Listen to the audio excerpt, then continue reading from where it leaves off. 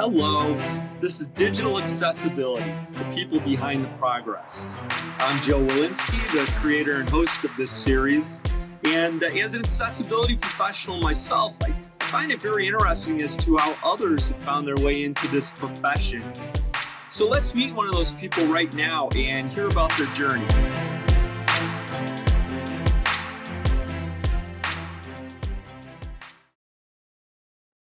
All right, well, here we go with another podcast episode where I get the chance to talk with another accessibility practitioner. And today I am speaking with Jamie Knight. Hello, Jamie. How are you today? Hello, I'm good. Thanks. Yourself? I'm really good, and I'm talking from my home office on Vashon Island, which is near Blink's headquarters in Seattle, Washington. Where are you talking to us from? I'm talking to you from my half-built lounge. It's a bit like a TV set. You don't want to see what's on the other side of the camera. In sunny Romford, just outside London. It might not actually be that sunny. It's probably wet and miserable outside. I've not looked. It's safer not to look. But yeah, that's where I'm from today. Well, did you say Rumford? I'm not familiar with that. Is that a suburb of the London metropolitan area?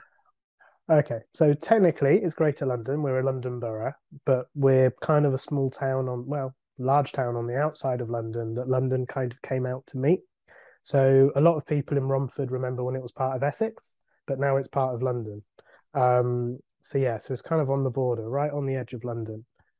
It's like medium to large size town, but close enough to the city that I can get there when I need to. It's a good compromise.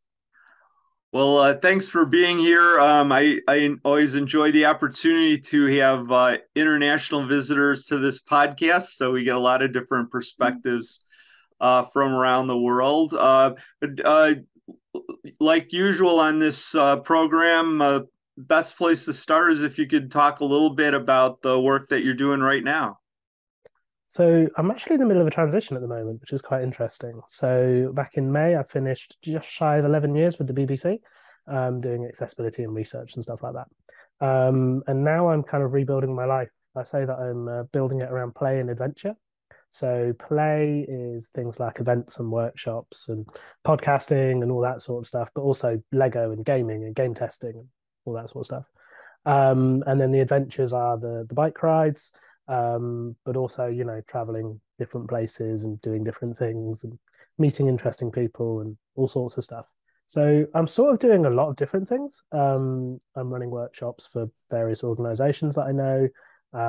I found myself with a slightly niche thing of doing like, I don't know how to put it. I don't know how to put it. A friendly phone call with lots of heads of accessibility. So various universities and broadcasters and other people that I know. I seem to end up on the phone chatting to them about accessibility quite often. So doing stuff like that. And then that's kind of like one side of my life. And then the other side of my life is I look after a piece of software for catching financial crime. So a bit of a different thing, but a friend of ours, a friend of mine, Wookie, who some people will know from CSUN, he supported me at CSUN a few years ago. He's a money laundering reporting officer. And many years ago, we were building a kit car together. And he said something along the lines of, all of the transaction monitoring software is rubbish. And I had the worst thought a developer can ever have and went, that doesn't sound too tricky. So 4 years later, and we have a transaction monitoring platform that we look after, and we look after about $10 billion worth of payments a day. But that's my side gig, which I know sounds a bit weird, like the financial crime detection tool. That's my side project. The main thing I'm doing is the accessibility stuff. So that's kind of what I'm doing right now. Lion's mostly just doing antelope management, making sure I don't get eaten by antelope, chasing away any deer, that sort of stuff. Good snuggles. Well, I'd like to hear about your work at the BBC that you've moved away from. But one of the ways that I usually like to operate is to kind of go back in time and find out when you first, when accessibility became relevant to you and thinking about it as a profession. We can kind of work back up to the present day. So, where did it start for you? Time travel effect. So I had a slightly odd start on the whole internet thing, in that when I was a fairly young child, 9 or 10, I didn't really go outside much and do outside things. I like mountain biking, which is something I still do, which I'll come on to in a bit, is actually a bit strange. But I didn't do a paper round, I didn't do a retail shop, I built websites. And in my mind, built websites meant I designed them too. So from about 9 through to about 17, 18, I was designing and building websites essentially for pocket money and for friends and building different things. Um, I got onto a forum called Boag World when I was a teenager. And in my later teenage years, I was homeless. And I basically just was picking up work off of Boag World. So I would do bits of design for people, bits of development, making things. So I did that for, gosh, from about 9 to 21. So about 12 years of just making things and experimenting and doing stuff like that. And then I got offered a role up in London. So I was getting ready to move to London, but the role wasn't going to start for 3 or 4 months. So I was kind of looking around at what to do in the meantime. And a friend of mine, Ian Pouncey, was at the BBC and said, "Hey, you should think about coming to the BBC, just 3 months to a year, just, get yourself settled in London. People you know are nearby. You'll probably find it quite interesting." And BBC Radio and Music have this like prototyping job going. Why don't you have a look? So I applied for it, and Ian, being the gentleman that he was, he took a taxi from the office to come and collect me from the station because it was about my fourth time moving to London, like traveling to London, from down south in the UK, because I'm from Somerset, where we all talk like pirates, which is great actually. My dad, when he starts talking to other people from Somerset, he sounds more and more and more like a pirate, and then when he's not talking to other people from Somerset, he sounds less and less and less like a pirate, which is kind of entertaining. Um, so Ian came and picked me up from the station. I went and did the interview. I'd never really done an interview for development stuff before. So I kind of sat there and talked about Lion and talked about some things I'd built. I'd been doing some work for Channel 4, which is another UK broadcaster, and Dogs Trust, which is a large charity. Been doing subcontracting for other agencies and stuff. So I just kind of sat there and was like, yeah, I can write JavaScript. I built a non-linear video editor for Channel 4. Does that count? You'd like drag and drop things onto a timeline? And they're like, sure, yeah, cool, you're hired. So that's kind of how I ended up at the BBC. I meant to be there for, 3 to 6 months, maybe a year. And I was there just shy of 11 years. So I'm not sure if that went really well or really badly, kind of both. Well, um, you went through, quickly, a kind of big part of your early life in career. But when you mentioned you were doing your own informal, I guess, contract work with for web development, did accessibility come into your thinking at all at it that was. time? When was it something that first resonated with you as something that that was out there? So I kind of have an interesting mix of impairments myself. So I'm autistic. I also have a spinal cord injury, hence the big blue chair with the harness so I don't fall out sideways, which is part of what makes the bike riding pretty crazy, but I'll come on to that in a bit. Um, and I was kind of building websites and building things, but I'm an AT user myself. So I ended up building things like my own screen reading tools and my own page comprehension tools and bits of software where, because I was homeless, I had I was basically building websites in like the library and stuff like that.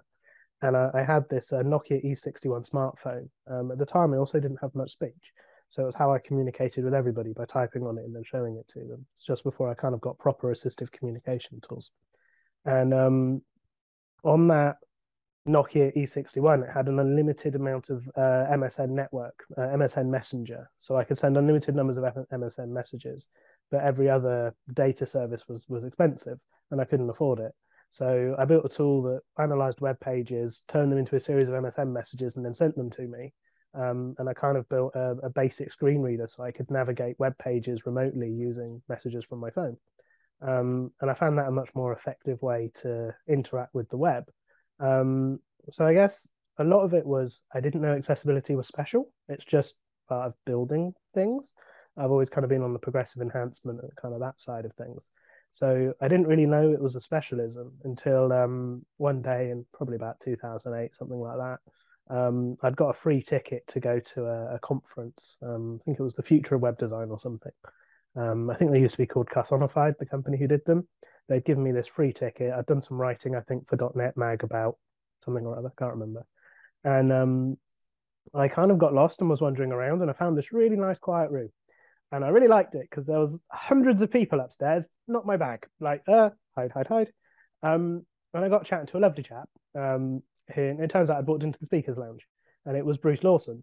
And I got chatting to Bruce and talking about what I do, and he kind of picked up that I was quite naughty.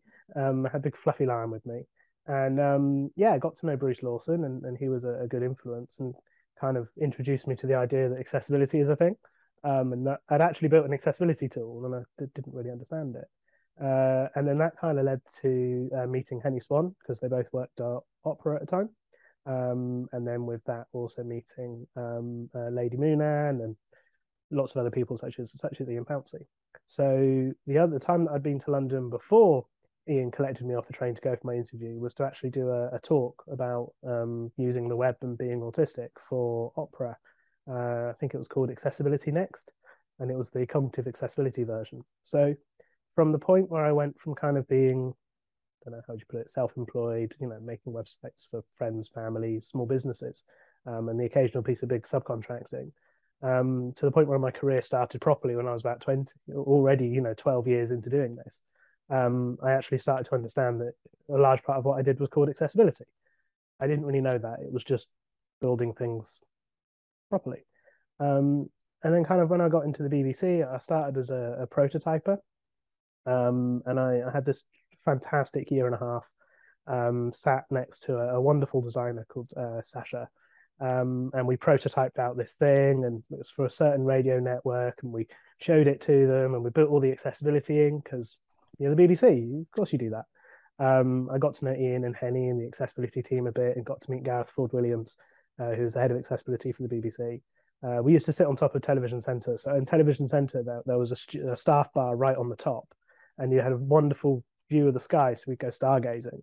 And one of my favorite little quirks of that building is it's a million square foot building, but they had nowhere to store the chips in the cafe. So they had little wooden sheds on the roof full of freezers full of chips, which is the most BBC solution to anything ever. Just put a shed on the roof, it's fine. Nobody can see it. So yeah, so I met Gareth and Ian and the rest of the accessibility team that way. We did this prototype, and the radio network we built it for really didn't like it. However, all the other radio networks went, ooh, we like.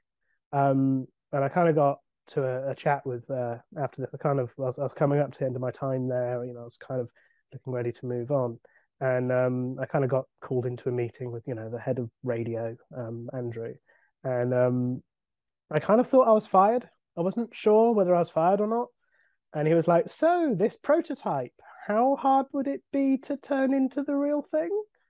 And I was like, I built it as if it was the real thing because I don't actually know how not to. So I don't know, some theming, a bit of testing, probably quite slow, needs speeding up. How about that? So I then kind of went from being like just a regular dev on the team to being made a senior developer. And I basically became like the informal front end lead for what became iPlayer Radio, which anybody in the UK will know is like the main radio platform in the UK on the website of it. So I did that for a couple of years, and stayed as a senior in that team. And then Ian, who was a senior in the platform engineering team, moved on to the accessibility team to join Gareth as like an accessibility specialist. And in order for him to move on, he needed to backfill his role in the platform engineering team. So I followed him in essentially. I backfilled for him when he left for the accessibility team. I then did platform engineering for about 2 years. And then Henny left the BBC. And when Henny left, it left a headcount in the accessibility team. So I followed Ian for a second time and joined the accessibility team working with Gareth. And that was probably about 7 years ago. So yeah, that's how I kind of got from being a developer to kind of like a senior developer, and then finally into a dedicated accessibility role. And then in the last 7 years, my role has changed many times. It's gone through many iterations, but that's kind of a bit more of a story for later. Well, I mean, you've been through so many challenges. Thanks for sharing the how things were with with your spinal injury, and I'm interested in the in the bike part of it. Maybe we could tack that on to the end. But then you also mentioned that you'd given a talk or written a paper about autism with respect to, I think, the opera browser. Maybe if you could talk a little bit about, the nature of that and what you wrote. What was it, a paper or a It was a presentation? presentation. What was the theme of that, and what did you help other people to understand? So I was all of about 17 or 18, something like that. At the time, I just got to living in supported living. So I'd been homeless for a while, then living in a shelter, then living in supported living. And we had to do all sorts of paperwork in order for me to go to London. It was hilarious. It went from when I was homeless, nobody giving a damn, to when I'm in supported living, mountains of paperwork to do anything. It was kind of ironic. So yeah, so Henny Swan and the people at Opera arranged for me to come up to London, and I did a presentation just talking about how I use the web, what things work for me, what things don't work for me. I'm sure I probably have the copy of the slides around somewhere. And it's kind of the first time I talked about cognitive accessibility, but at the time it was just how I use the internet. I didn't know that it was a specific thing. I'd never watched somebody else use the internet, so I didn't know that what I was doing was different, if that makes any sense. Nobody like taps you on the shoulder and goes, by the way, most people don't do that, So I'd use the keyboard. I'd mix keyboard and mouse. I would, make things really big just to make all the adverts go away and all sorts of stuff. I didn't know that wasn't how everybody did it. So I kind of talked about that, and that's what I was what, blimey, 15 years ago, and I've been doing 20 to 40 presentations a year since. So that was kind of my first kind of big public presentation about kind of web development stuff. And then I've just kind of gone from there, talk to talk to event to event. I suppose that train of stuff eventually kind of reached its climax, so to speak, at CSUN in 2017, where I went across with the BBC. So again, Gareth Ford Williams pops up, the head of accessibility for the BBC. I'd never flown, I'd never been on a plane, I'd never been to the US. I didn't have any speech most of the time. And Gareth was like, you should do a presentation in America. I'm sure that's totally doable. And he worked it out. He worked out how to get me and Lion and Mike, who's Wookie, the friend who I do the financial crime software with now, funnily enough, all the way across to the US to go and do this presentation at CSUN about cognitive accessibility one-on-one. So I'd kind of come up with this model of describing how I process things from a cognitive accessibility perspective. So I break it down into receiving, processing, and acting on information. So being able to receive information is being able to perceive it, color contrast, stuff like that. And then being able to identify the actions that are possible or the affordances. And then processing the information is like filtering and deciding. So filtering out all the information I don't want, all the buttons I don't want to press, all the things I'm not going to do, to hone in very slowly on the thing that I am going to do. So that's like your filtering and deciding. And then your acting is planning and doing. So how do I actually do the thing I've decided to do? Do I click a thing? Do I pull a thing? Do I drag a thing, etc.? And then doing is the ability to actually do that without dropping something or clicking the wrong thing or whatnot. So I kind of started talking about that model, and that kind of took off really big. So I went back to CSUN 3 years, I think, in a row, which was kind of through till I think it was 2016, 17, and 2018. Might have been 2019. I think I took a year off in the middle with different versions of that cognitive accessibility talk, and then went to many of the large organizations and did the same talk, and then kind of grew from there. It's also when I got involved in the W3C Cognitive Task Force. So I guess that's actually one of the things I'm doing right now that I kind of forgot about. I'm one of the co-chairs of the Cognitive Community Group. Oh yeah, about that thing. Yeah, I spend like that that that's thing I one spend of 2 days a month doing. Yeah, that yeah, thing. Forgot about you that. have an amazing amount of things in there that we have to keep catching up on. Just going back again a little bit. You mentioned that starting out, you the way you were doing things was just the way that you'd been doing things, and you weren't aware that it was necessarily different or other people had those challenges. But I mean, as you started doing all these presentations, you must have started realizing that there were so many people with similar challenges that needed to be able to solve those, as you went along. Yeah, and that was a big part of it. Was that I'd say that. So if I pick up the story where I started with the accessibility team, there was kind of three big changes at that time. The first change was it was the first time where I'd worked on a team where I wasn't trying to not be autistic, if that makes any sense. So up until the age of about 25, I would say that I was a person with autism. There is me and the autism, and they're separate. That didn't really work very well because fundamentally I'm autistic. It's part of me. It's the same as like my hair color or my height or my gender or sexuality or whatever. It's an ingrained part of me. And I got all the way to 25, and I basically had really bad burnout. So Gareth had hired me into the accessibility team, and about 6 months later, I almost dropped dead of gallstones. So I had this operation that was a bit last minute after I had these big gallstones. And after that operation, the anesthetic hadn't gone right or something had gone wrong. So actually, I lost my speech again for about 18 months. So my first kind of 2 years with the accessibility team as an accessibility specialist were mostly spent non-speaking or non-verbal without speech. And rather than being excluded or seeing myself as damaged or broken, we understood that this was just something I was going through, and it was the environment that needed to change to account for to remove the barriers. So a good example would be we used to have these team meetings where we'd all get on Skype, and everybody would talk, and then they'd go, "Hey Jamie, what do you think?" And I'd be typing something out, and it was the most frustrating thing I'd ever done because I was out of sync with everything else. And I kind of explained this to the team, kind of going, "This doesn't flow. This is driving me crazy." So we ended up all moving to Slack because that way we're all using the same communication channel. We're all kind of more equal in terms of communication, and then the communication flows better, and there's less misunderstandings, and everything goes quicker. So it's kind of slowing down to go fast. It's kind of this maxim of slow is smooth and smooth is fast. So we slowed down the communication so we all had an equal playing field, and then it all flowed much better. And then, yeah, it took a long time for my speech to come back and a lot of therapy and tools and AAC. Um, so I kind of had that kind of at the start of it. And it was Gareth Ford Williams' thing of kind of explaining the social model to me, going, hey, actually, it's not that the autism is the disability. The autism is your impairment. It's describing something about you. But it's the environment that contains all the barriers, and it's the barriers that actually disable you. So at the time I was doing things like if I had to go up to Salford, which is up in Manchester, about 200 miles away, I'd jump on the train by myself and get there and be completely broken.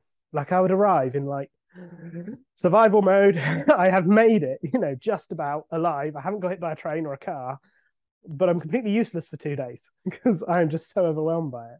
And Gareth was one of the person who started going, well, maybe we can get you some support with that, or you could travel up with somebody else and start to explore that.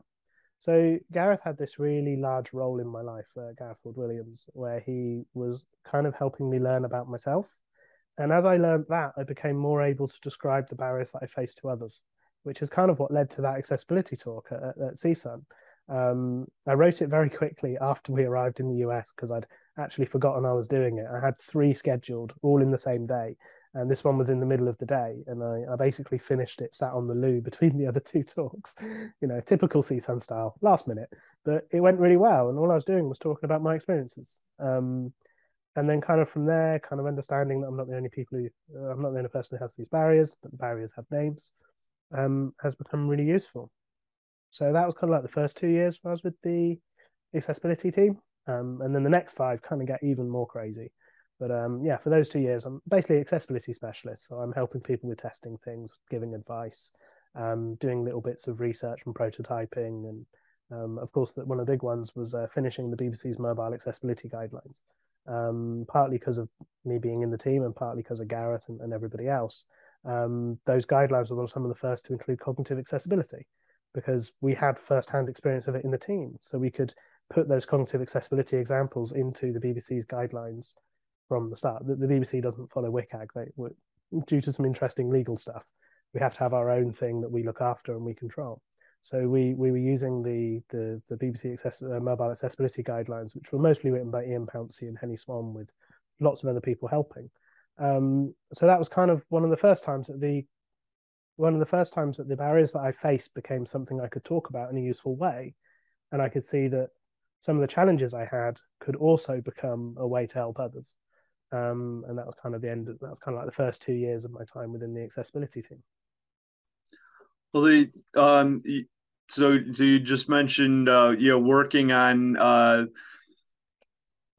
the standards and models for supporting cognitive disability, and that's always to me been the one disability that has gotten the least amount of attention or maybe progress in the digital accessibility world. I think maybe because it's a really difficult problem to figure out how to address and solve and support. But I mean, what are your thoughts on that? How do you kind of look at cognitive disabilities and accessibility, and what do you see as a good path forward for the profession to take?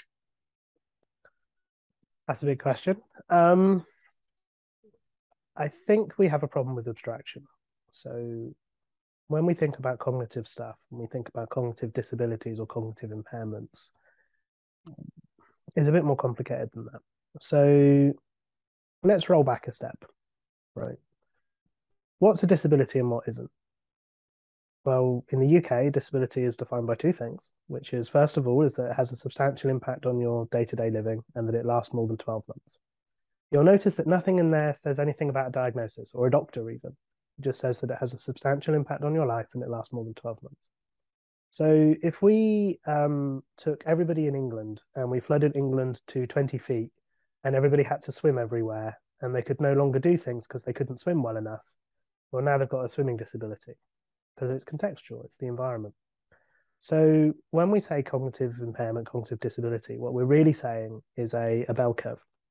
There is a bell distribution of ability on something, and 90% of people are between this middle part of the graph, but the graph goes off to the far sides. Now we have come to the point of judging that as an impairment or disability, but it doesn't necessarily have to be.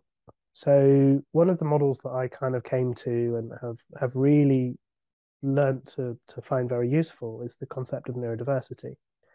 So take, for example, me. The medical words are autistic and ADHD. Somebody could say that I'm inattentive. I would say no.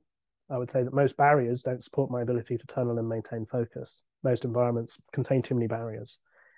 When, somebody might say that autistic people are hypersensitive to sound, I would say no, I'm sensitive to sound, but that's because the environment is badly designed for sound.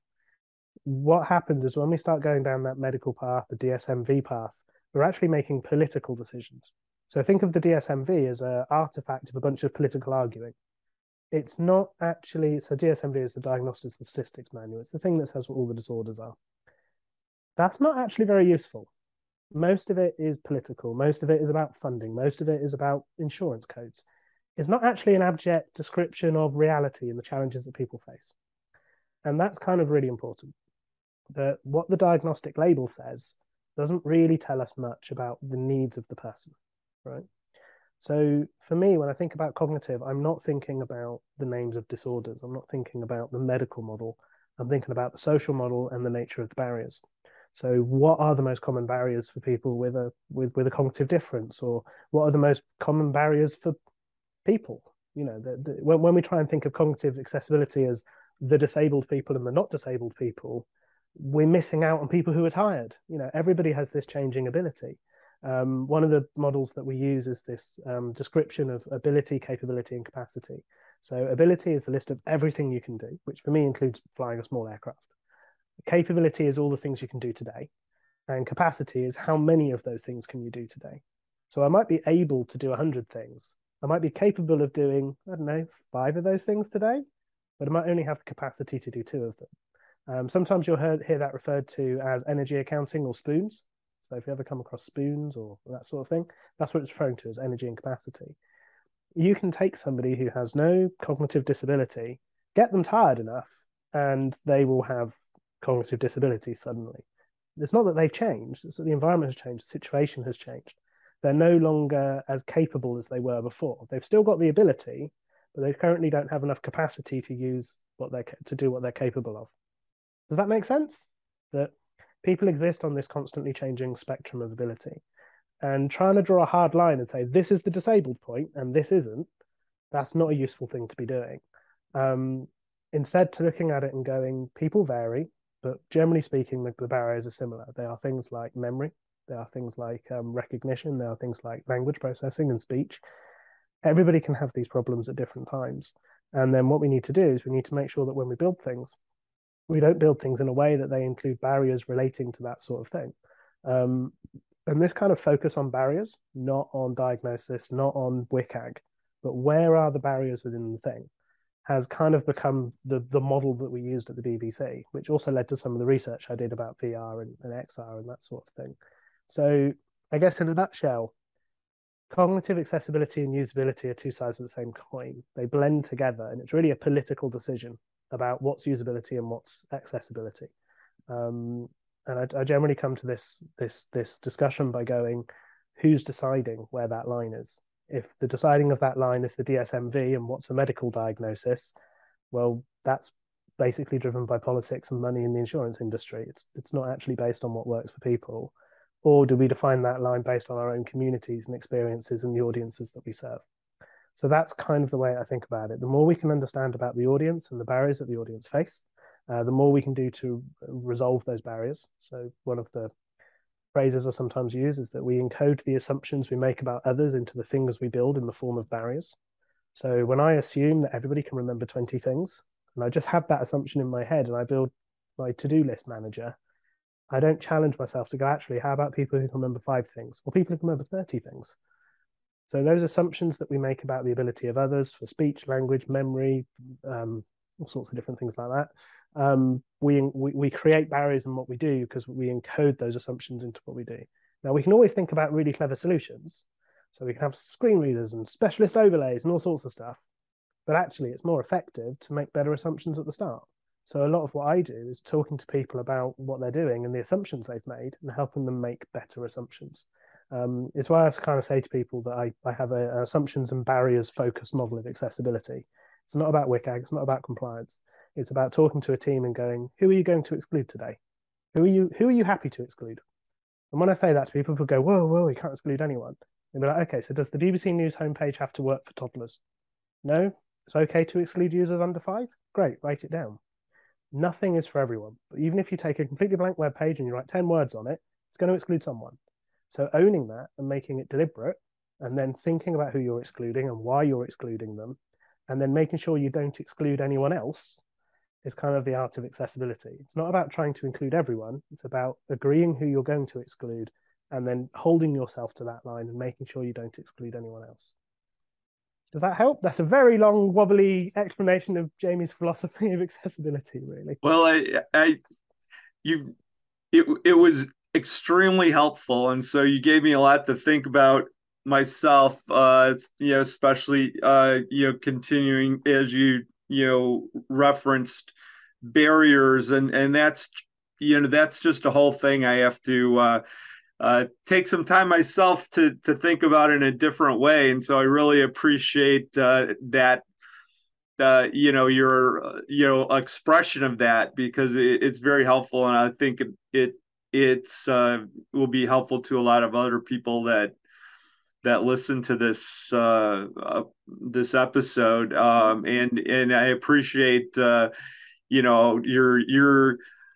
your live life expression, and really helps me get a greater understanding for Can I, those particular challenges. can I give you 3 examples of barriers and how we came to face them and rethink life to overcome them? I think it might be useful. There are examples from my own life.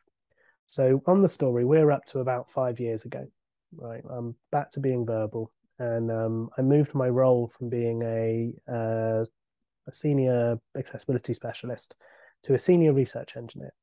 And at that time, I started being more involved in BBC's research, so user testing, user research, R&D, all that sort of stuff.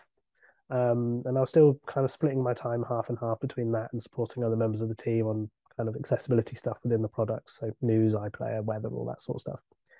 And I remember having a conversation with Gareth probably about 3 years ago, where I basically said to him, Gareth, I'm really annoyed. Like these people, they've published a bunch of accessibility guidelines for VR. They're all speculation.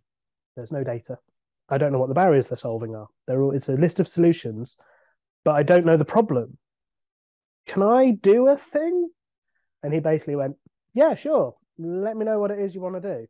And I was like, well, if I like made a VR thing and then went to lots of places with lots of people and just wrote down what didn't work, what the barriers were, and then we made a really big list of them, and then we kind of sorted them all out and grouped them, we could describe the problems with VR, which need solutions, rather than the solutions. And maybe when we do that, we can design out the problems in the first place. So then we don't need the clever solution. Gareth basically went, yeah, that sounds good. So that year, rather than buy me a Mac for my 3 yearly BBC laptop upgrade, we got a little VR machine, and I taught myself how to build a VR environment pretty much over a weekend. It was pretty much come in on Tuesday. I think it was a long weekend, and I came in on the Tuesday and was like, "Ta-da, Gareth! I've got VR now." It was like, "When did you last sleep?"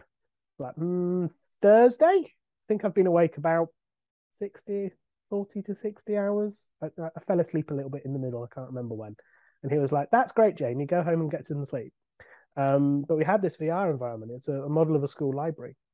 And we started playing with it. We could started taking it places. So we took it to special schools because I know lots of different people who run special schools. We took it to community centres and care homes, and we worked with 107 users. Well, we worked with 107 users, but we're pretty sure some of them were the same users twice. Because of the way we collected the data, we can't actually rule out the duplicates, which is kind of funny. It's almost like someone turned up with a moustache and was like, "Yes, I'm definitely somebody different. Please, can I have another go?" And I couldn't tell them all apart, so I said, "Yeah, sure, jump on in." And from that, we observed something like 1,700 barriers, so like 1,700 barriers, which we then focused down and processed, removed all the duplicates, and got down to about 25 common barriers grouped by impairment. And that became the BBC's XR barriers research, which was kind of the last. It took us 3 years, but it was kind of like the last big thing I delivered before I left the BBC. So that was taking that barriers approach to a new piece of technology and going, what are the barriers involved in this? The barriers are things like expectations, comprehension, wayfinding, controls, multiple input, all that sort of stuff. If you Google BBC XR barriers research, it'll all come up. But that was taking that barriers approach. Now, at the same time, some big changes happened in my life. So, as I said, I kind of had speech and didn't have speech. And I've been trying to learn to live independently for literally 15 years. It's always been a struggle. I get very muddled. I have trouble keeping up. And I've always had kind of support at home helping me to stay safe. And the approach that we took was this idea of understanding a barrier and then finding a tool. So a great example being I don't really use open cups. I just use sippy cups. I don't actually have one with me right now. This is one of the rare occasions I actually have a bottle of water with a screw top. And you'll notice that every time I take a sip, I'm screwing the top back on because I'm going to spin it. I always do. So we started with this idea of I've got 10 spoons a day. How do I make the most of it? Well, every little optimization, having sippy cups rather than using open top containers, that saves me a bit. The noise of metal cutlery on plates, it's really painful. So I don't have any china plates, so the noise doesn't matter. All of these little things, but they're each optimizations that reduce the barriers in my life and enabled me to live more independently and to start to thrive. So that kind of takes us up to, I'd say, about a year and a half ago, which is when my life got really interesting. But I think I'll stop for now and bounce back to you, and then we can finish and I can tell you the last 18 months. Well, this has been a good journey, and it sounds like then there's some other activities that took place after the BBC that So, that you wanted to chat about. so that happened while I was at the BBC. So 18 months ago, in February 2021, I woke up one day in the most amount of pain I've ever been in. There is I don't have the words to describe the amount of pain I was in. It was lying on the floor screaming and screaming and screaming. The friends who took me to hospital basically said they'd never heard a person make those noises before and I hope they never do again. And long story short, I'd had an infection in my kidneys that had got into my blood and caused sepsis. And we think, we don't entirely know for sure, that whilst that had happened, the nerves that go down to my legs were crushed. So at the bottom of your spinal cord, you've got a thing called the cauda equina. It's like a horse-shaped bunch of nerves. And mine had got damaged. So it's something called cauda equina syndrome, which is a type of spinal cord injury. So I went from literally one day of riding 40 kilometers and doing my job and traveling the country doing talks and working with BBC teams and stuff to not being able to stand and not being able to walk and not being able to do a lot of things I used to do. I basically spent 3 months lying down. Um, and that was probably one of the hardest moments of my life when suddenly everything changed. And when we speak to the doctors, they didn't really know what the answer was. They're like, well, it's cauda equina syndrome. It's got lots of different causes. There's nothing we can do about it. One doctor helpfully popped up and like, oh no, we will know the cause when we autopsy you. We'll know exactly what the cause was, whether it was infectious or not. And I was like, oh, thanks. That's not very useful.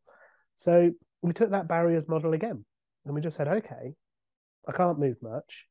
What's important to me? Well, okay, I need to lie flat, but I can have a day bed and a night bed, so I have a day night cycle again. How do I look after the pain? Well, I need to sit in certain ways. I need to learn what my body can and can't do. So we basically completely redesigned my flat and my life, taking this barriers led approach, working out where the barriers were and what we could do about them. Now, at the same time, having been a mountain biker for 20 years, the biggest harm to my mental health, the biggest grief was either a forced change of identity, so for example, not being a mountain biker anymore, and the loss of control that I had over my life because I couldn't get to the lounge, I couldn't get to the bathroom, let alone anything else. I had to trust my friends and the people doing my sport. So over time, I had these first 3 months, and kind of two things happened. The first one is that my team at the BBC were just amazing. It wasn't even like Jamie's on sick leave. No, we're an accessibility team and I needed accessibility help. They were there for every single conversation, working out how to do things. And Gareth and Becky and Charlie and Emma and Mick Math, they're all amazing people. And they've all now actually left the BBC thinking of it. Um, and we worked it through and we kind of understood bit by bit. And over those first 3 months, I spoke to every adaptive cycling company I could find in the UK until I eventually got myself onto like a recumbent tricycle. And from the recumbent trike, we proved that I could still pedal. I just couldn't hold my body weight up whilst I did it. We then found, different physios and all sorts of stuff. And we found that I had a strong standing position. Couldn't walk much, but I could stand up. We also found that I couldn't sit up straight. So you might notice I'm in a big blue chair with a big strap. I don't I don't have much strength side to side anymore. So if I don't do the straps up and I'm not careful, I just kind of fall sideways. It also really hurts my sides. I can't feel my feet and my legs are a bit rubbish and that sort of stuff. But I had this strong standing position. So we proved that I could sort of pedal using the recumbent tricycle. We called it the Dakar deck chair because it's like a deck chair with big tires on it for going down mountains. And then we built a whole series of prototype bikes that I could basically stand on top of. So if you imagine standing with your fat feet on the floor and your hands flat on the wall, that's a strong position for me. I can do that. So we built a bike that could fit underneath me when I did that. And it ended up being 4 different prototypes before we went to one of the bike manufacturers. And then we custom built that little creation over in the corner. And that's how I go mountain biking. If I rolled it out and you looked at it, you'd go, looks like a bike that's been kind of squished.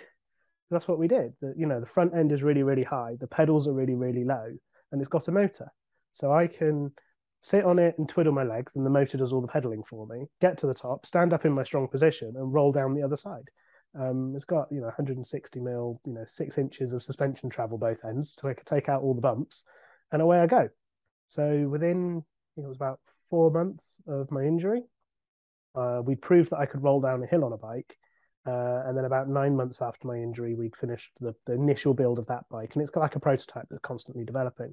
So I get this slightly weird experience of kind of, I'm a research engineer, right? And Gareth turned around and said, when I had my injury, he was like, well, you're a research engineer.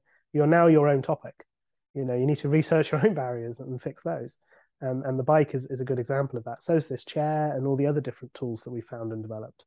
Another example would be rather than have a wheelchair, I have a big buggy because the wheelchairs that can hold me in the right position are basically horrible.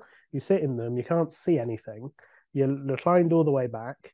You feel extremely vulnerable. It's a horrible feeling. But if you're in a buggy, you're down protected, nice and low. You've got a canopy over you. You know, it's nice and comfortable.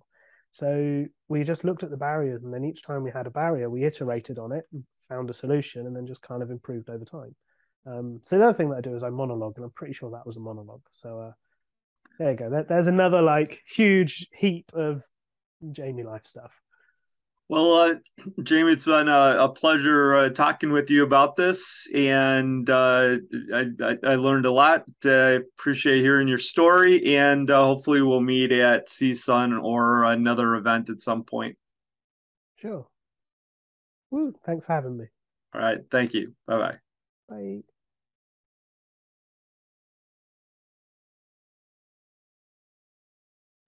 Hi, I'm Joe Walensky, and as host of the Digital Accessibility Program, I like to keep the focus on our amazing guests.